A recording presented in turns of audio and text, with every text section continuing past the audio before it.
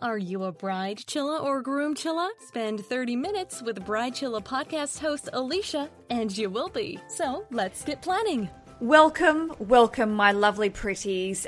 Today I'm excited because I have one of my own. What is that? You say?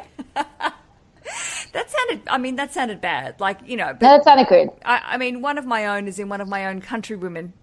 She, like me, does not live in our country, but she still has the accent. I'm very excited to be welcoming author and general all-round good gal, the lovely Natalie. She wrote The Wedding Virus. Natalie, tell me about The Wedding Virus. Tell me everything. Well, I can tell you that I'm Australian and I live in Tel Aviv and I have a super bad elevator pitch, but I did write The Wedding Virus.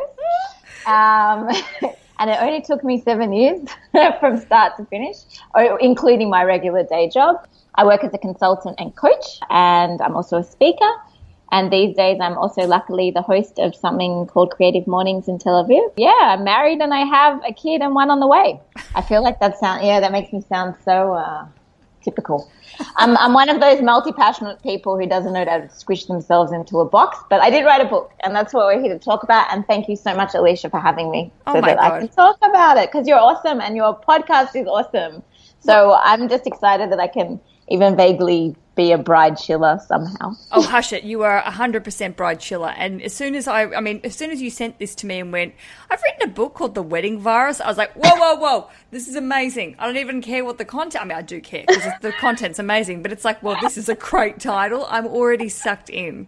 Well, it's a great title, but not when you send emails to journalists and they never get them. That was what I learned when I was releasing the book, that it was not the best title for your subject line. Oh my God, because all the virus checkers are going, what's going on? Oh my gosh. Whoops. And we only realized, me and a friend only realized, sort of a week into sending out all these emails, and I was already releasing it. And, okay.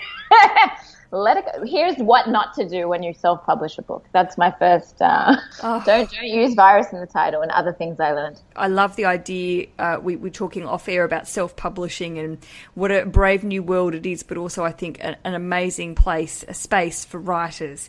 But I want to. I will get to that. I will get to that as a true journalist professional I am. I've been reading your book on the tube, and I think listeners would know that I loathe the tube. I loathe everything about catching that train every day. But I love looking forward to opening my Kindle and going into my little zone and checking out of the misery that often surrounds me. But your book made me giggle so much, I made other people feel uncomfortable.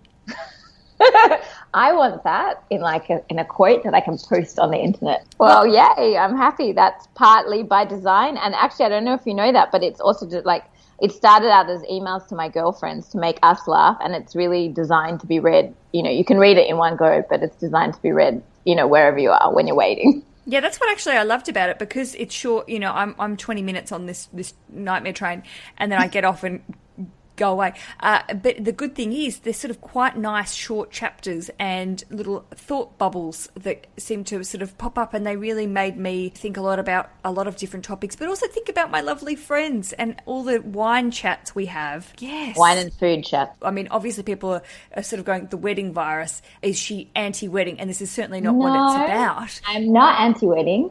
But I did, when I started writing it, it was sort of like a joke. Not the Wedding Virus was my joke. It wasn't the title of the book. I just started writing stories that were happening to me in my girlfriend's fiction form. I was mashing up all our stories together just to make us laugh, because you can't, stuff that happens in real life to people, you can't make that shit up. So the Wedding Virus started the concept, not the stories, as a joke. Which was just a reflection on how I used to be like, oh, look how weddings spread through groups of friends, and next comes baby virus. Baby epidemic is the book I'm trying to finish next. So it started as a joke, but what happened over time of writing these stories is I then also caught it, which is quite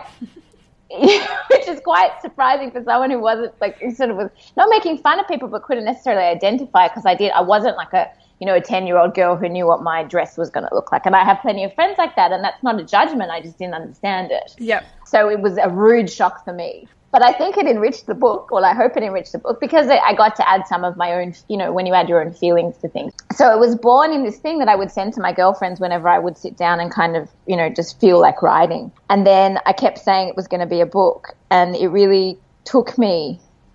It was sort of 5 years of writing. I really wanted to finish it, and then I had a kid.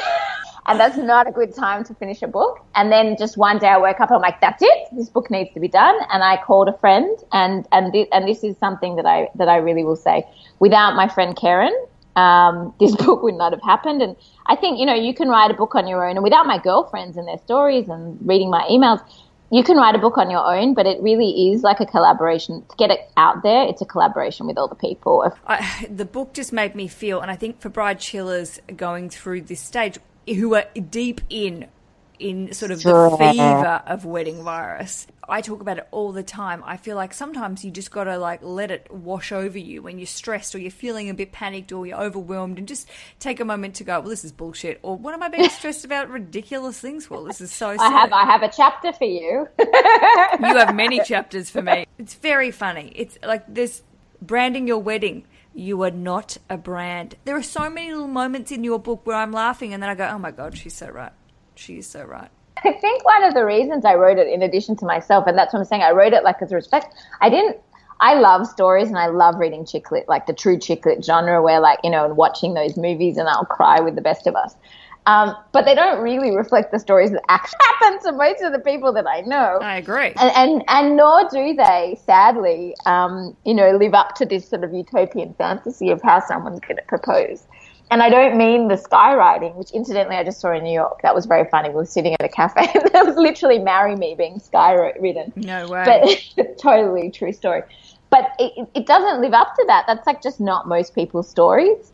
And as a person, as a human, and as a person with interest in human stories and also stories of transformation, I think I really want us to sometimes, myself as well, be like, hey, hold on a second here. That is not people's story. They're lying to you. I think that actually, you know what? Don't, read my book by all means. I hope you do, please. I hope you do too. I hope you do. But the first page that I wrote is the one that I really stand by, which is everyone lies or they have amnesia. I think if there's one thing you can learn from this book, that's the one. I don't even mean to be lying, but I think sometimes, we prefer the story that we can tell than the story that actually happens. Yeah, so these are the stories that I wanted to share. But the point you just made about the whole, we're lying to ourselves, but yet we all sort of do it as a society, and particularly around weddings, that everyone has this sort of this path to follow that you're supposed to, air quotes, be doing it a certain way, or you shouldn't be doing this or you shouldn't be doing that. It's exhausting to think how much time we put into facades sometimes. But I do think, having also caught it, because I didn't understand that, and I think then there's the other side, which is then you catch it and you realize you might want it, which is quite horrifying for people like me. It was quite horrifying, exciting experience in my life, Well, I want to know, Natalie, tell me about catching it, because there might be some people who are listening that go, I don't know what you mean by catching the wedding virus. What were the first symptoms for you? I don't know about the symptoms, but it's sort of, it's not that I didn't think I was going to get married. I mean, I just was in a relationship for a long time. We were living together. I mean, objectively long time. Who knows? I don't even remember. And then suddenly it was important to me. And suddenly I wanted him. No, I'm super sweet and nice, to propose. And this was suddenly important to me. And it really wasn't about, my personal experience. I was trying to understand. And I think one of my friends explained it to me best, which was, you're getting it double because you didn't even want it. You don't identify. You've been sort of hating this idea, don't get it. And then suddenly you have it. So I had this sort of half a year or a year where I had to really try and understand what this thing was that I wanted. At the same time as being with someone who didn't really think that there was any difference between what we had and what would be being married or not. To be fair, he's correct, but that would be true for our relationship and not necessarily true for other people. I know lots of people tell me everything changed when they got married. That did not happen to us for the good. But yeah, so I had suddenly all these feelings, and it's really awful. But it did make me really compassionate. Because I think it's you want something and someone's not giving. You can't make someone change. which I think when I wrote the wedding virus chapter or something, the one I wrote, right, there's a sentence that actually someone had said to me, which is, most guys don't want to change. No, I think you're... We forced, darling. Like, someone actually said that to me. That's like, that's true dialogue. It's not a true story, but the dialogue is real. And I was like, what? Wait, what? How? Like, what did I miss? Like, have I just missed? And then I would ask people and they would tell me, like, yeah, where have you been living? Like, how did you get to, like, almost 30 and you've never heard people? I was like, I just do not know any of this. So it's kind of like I was living my little happy utopian, like, chick lit, chick fantasy bubble.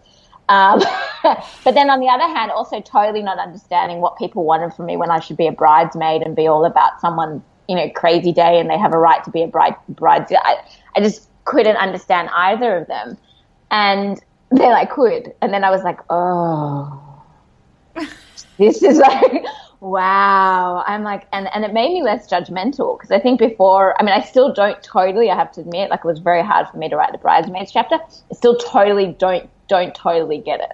But it's okay. Like, that's cool. That's just, because I'm probably like to control who I am and what I look like. That's, that's a personality problem. Like not a good, that's not a good bridesmaid. That's not true. I disagree, Natalie, because I think we should be talking more about that because I don't think many of us are programmed to be what... 10 women should look the same in the same dress with our identical bodies, which are all tall and willowy and have no boobs. And fit perfectly into dresses of fuchsia and hot pink. The Wedding Virus now is available on Amazon.com and wherever you want to find it. Well, I would say actually theweddingvirus.com is where you want to find it. There will be more from this wonderful author after this very short but important break. Natalie Schell, tell me a little bit more about your engagement, when it happened and how it happened. I will protect some of the story for us. I should act like all prim and proper, like Kate and Prince William. It was very romantic. That's what they said, like over and over. They really did. It was like they were programmed. I watched the whole thing. I guess they really didn't want to talk about it. I don't think it was as bad as one of the chapters I wrote where someone proposed on the toilet, which I have heard happen, but not to any of my friends. It was probably between there and there. And Noam remembered, which is fascinating because whenever I'd had that conversation, it had nothing to do with me wanting to get engaged, that I had said, what is wrong with people? Like, can they not think of something better than birthdays, Valentine's Day, or special occasions to like propose? Like, just choose a day, any day. Don't hijack some other day. So he actually waited to the day after my birthday. At midnight after my birthday to propose. Super sweet. And he had a ring, which was super surprising and super ballsy on his part. I think, given the personality that I have. Although to be fair, he could have given me a literal rock from the beach, and I would have said yes. Good. Because what I came to in the wedding virus thing, which that is like in the movies, in the sense that I'd finally like let it go. Like I'd come to understand that we were in a relationship, and he was the first person I'd ever been in a relationship with that I actually ever even thought that I wanted to get married. And why was I trying to, I wasn't going to give an ultimatum because that made no sense to break up with the person I actually wanted to be with. So that's kind of where I'd got into like already a few months before, which is not to say I was not happy there. So that's the proposal story. It was really simple and really sweet. And then when did you actually then go, all right, I am in deep now with this wedding planning stuff? When did you feel like you went, oof, this is full on? I did it. There's one thing that I can say that I hope to continue to learn this lesson, but I don't always. I wish that I could treat most of my life the way I treated wedding planning, and also my first pregnancy. I was really, really busy at work, like super busy. We also said, please don't ask us. Like, that is anyone listening who's getting engaged, about to get engaged, knows they're getting engaged, is engaged now. The answer is, we're just really happy to be engaged right now. Thank you for asking. We'll let you know as soon as we know, but we're just really happy to get engaged because engagement turns out to be bullshit. It's just synonymous with when you're getting married.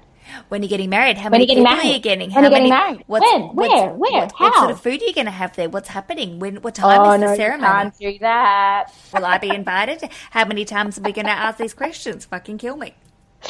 We're just really excited and happy to be engaged.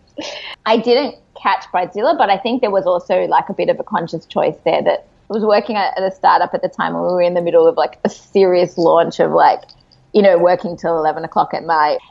So in some ways, the best thing that happened to me with that is we decided on a few things that were important to us. But I'm pretty sure no one would say that I planned the wedding. But we also wanted that. This was we also wanted a party, and we wanted it to have good food. So we actually chose a restaurant. It's beautiful. So it's not that it wasn't it wasn't a small wedding by any means. And we didn't really, like, we asked our parents what was important to them, but we didn't really involve them that much. Again, that might be my personal control issue, but I think if you can, it's hard, but if you can retain some type of sense of what's important to you, that can be helpful. But I also know people who don't care, like they're very happy to. I think there's one woman in the book, it's me and my mother's wedding, not her and her. My mother and I are getting married. My mother and I are getting married, and it's going to be beautiful and wonderful, and you will come. I want to talk to you about a chapter that really got me thinking, and it is titled Things People Don't Talk About. And it's one of those chapters that I started to read. Again, this is my sort of morning commute. I hadn't had a coffee. I was like, all right, block out the crazies. And I started to read this, and I wanted to share a bit of it with the audience here. Things people don't tell you about or forget to mention in no specific hierarchy. The first one is not to use fabric softener on towels. And I'm like, oh, girlfriend, I learned that very late in life. So true. I'm so late in that. That's the important thing. But then you followed up with abortion, and I love that. You go, yeah, we don't.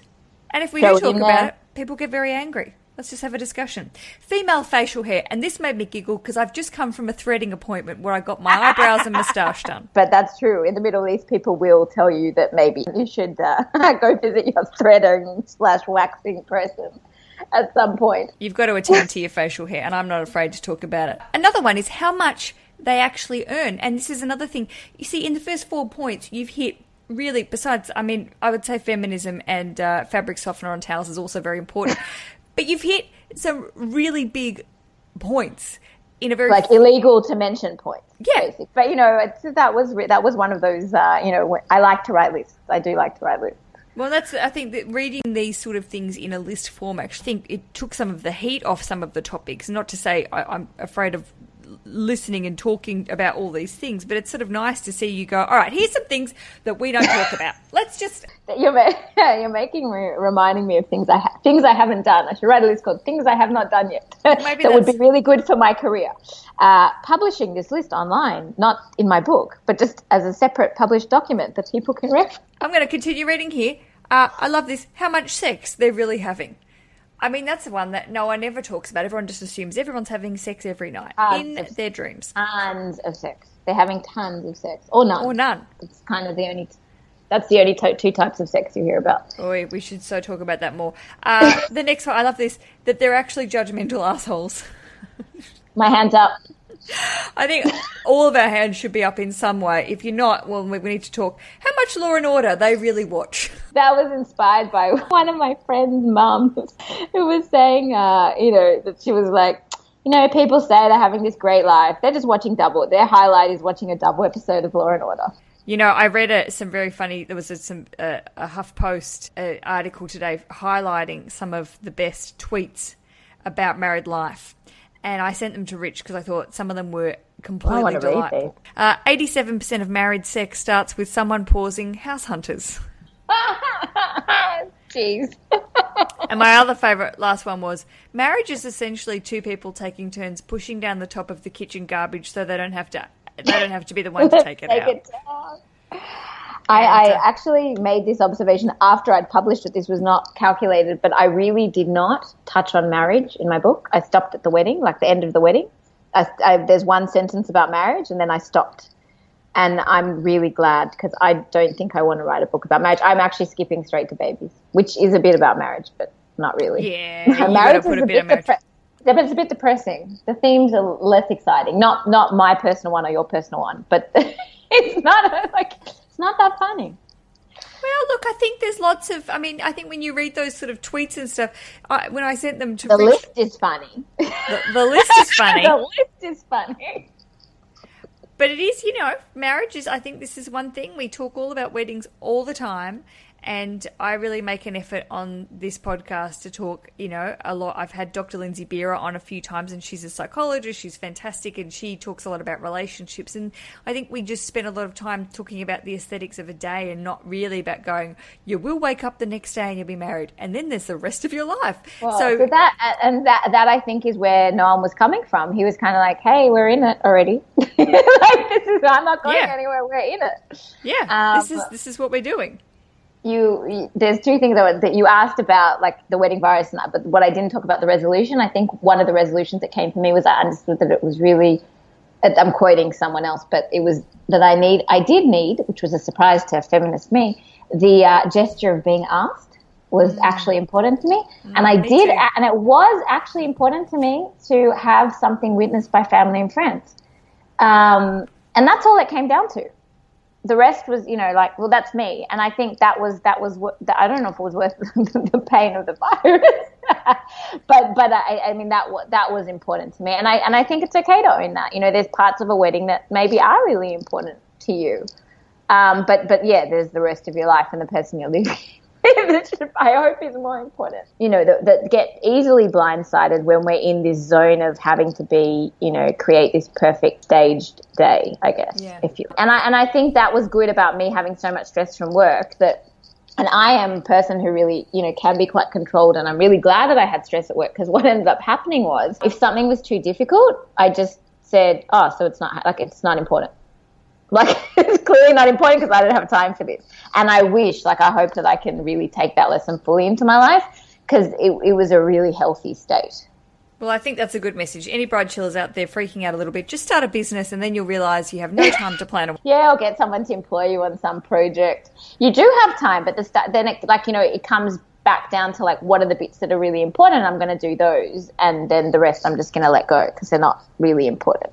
Wise. Very wise. And also, I think there is so much in this book, as well as just feeling like you're getting a warm hug from a friend, and also a bit of a poke in the guts from a friend where you're going, oh, all right, fine, okay, good. I'm glad we talked about that. You want to wear pink and make us wear pink? Yeah. You sure? Sucked in. I really enjoyed it, Natalie, and I've had such a lovely time talking with you today and learning. Thank you so much for having me on. Oh, it's my pleasure. TheWeddingVirus.com is where you're going to find all the information. I will obviously send lots of links your way via the show notes and social media today. You deserve all the success. And what's the next book going to be called? I love it. The baby epidemic. It's rife, people. And that, I guess, if I'm allowed to leave on a line, that's the same with weddings. It could be you, but it could also just be society right now, because there is a lot about weddings and babies right now, more than there was. I think there was even a good article about it recently, about sort of the difference that the media covers. Yeah. It's an interesting time for us non-1950s women discovering that we want some things that are like 1950s women. Yeah, and and excellent. That's okay. Excellent point. I think that's not bad to say, as you summed it up perfectly, and I feel really connected to your story in the sense that I'm a feminist. I denied this idea of feeling like I needed to have someone come along and sort of say, I want to marry you. And I was always a bit of a toughie. But then when it happened, I'm like, I just wanted to feel like I'm part of something and being a part of this team that we are. And that's the way we are, society I'm just like everyone else. Exactly. I want to be so hard to accept. I want to be your boo. So thank you Lisa, so much. I think I'm in love with you. It's a good thing we're both married. It's been a very nice. I have a girl crush now. People, go buy Alicia's book. Well, and I am in the same zone as you. I'm trying to write the second book, and I keep talking about the second book. It's when the fuck am I going to finish this book? But I promise it's coming eventually. It will happen in good time, my people. TheWeddingVirus.com. Visit it, buy it, enjoy it. Until we speak again, my lovely Natalie Schell, thank you for coming on the show. Thank you for having me. And happy days.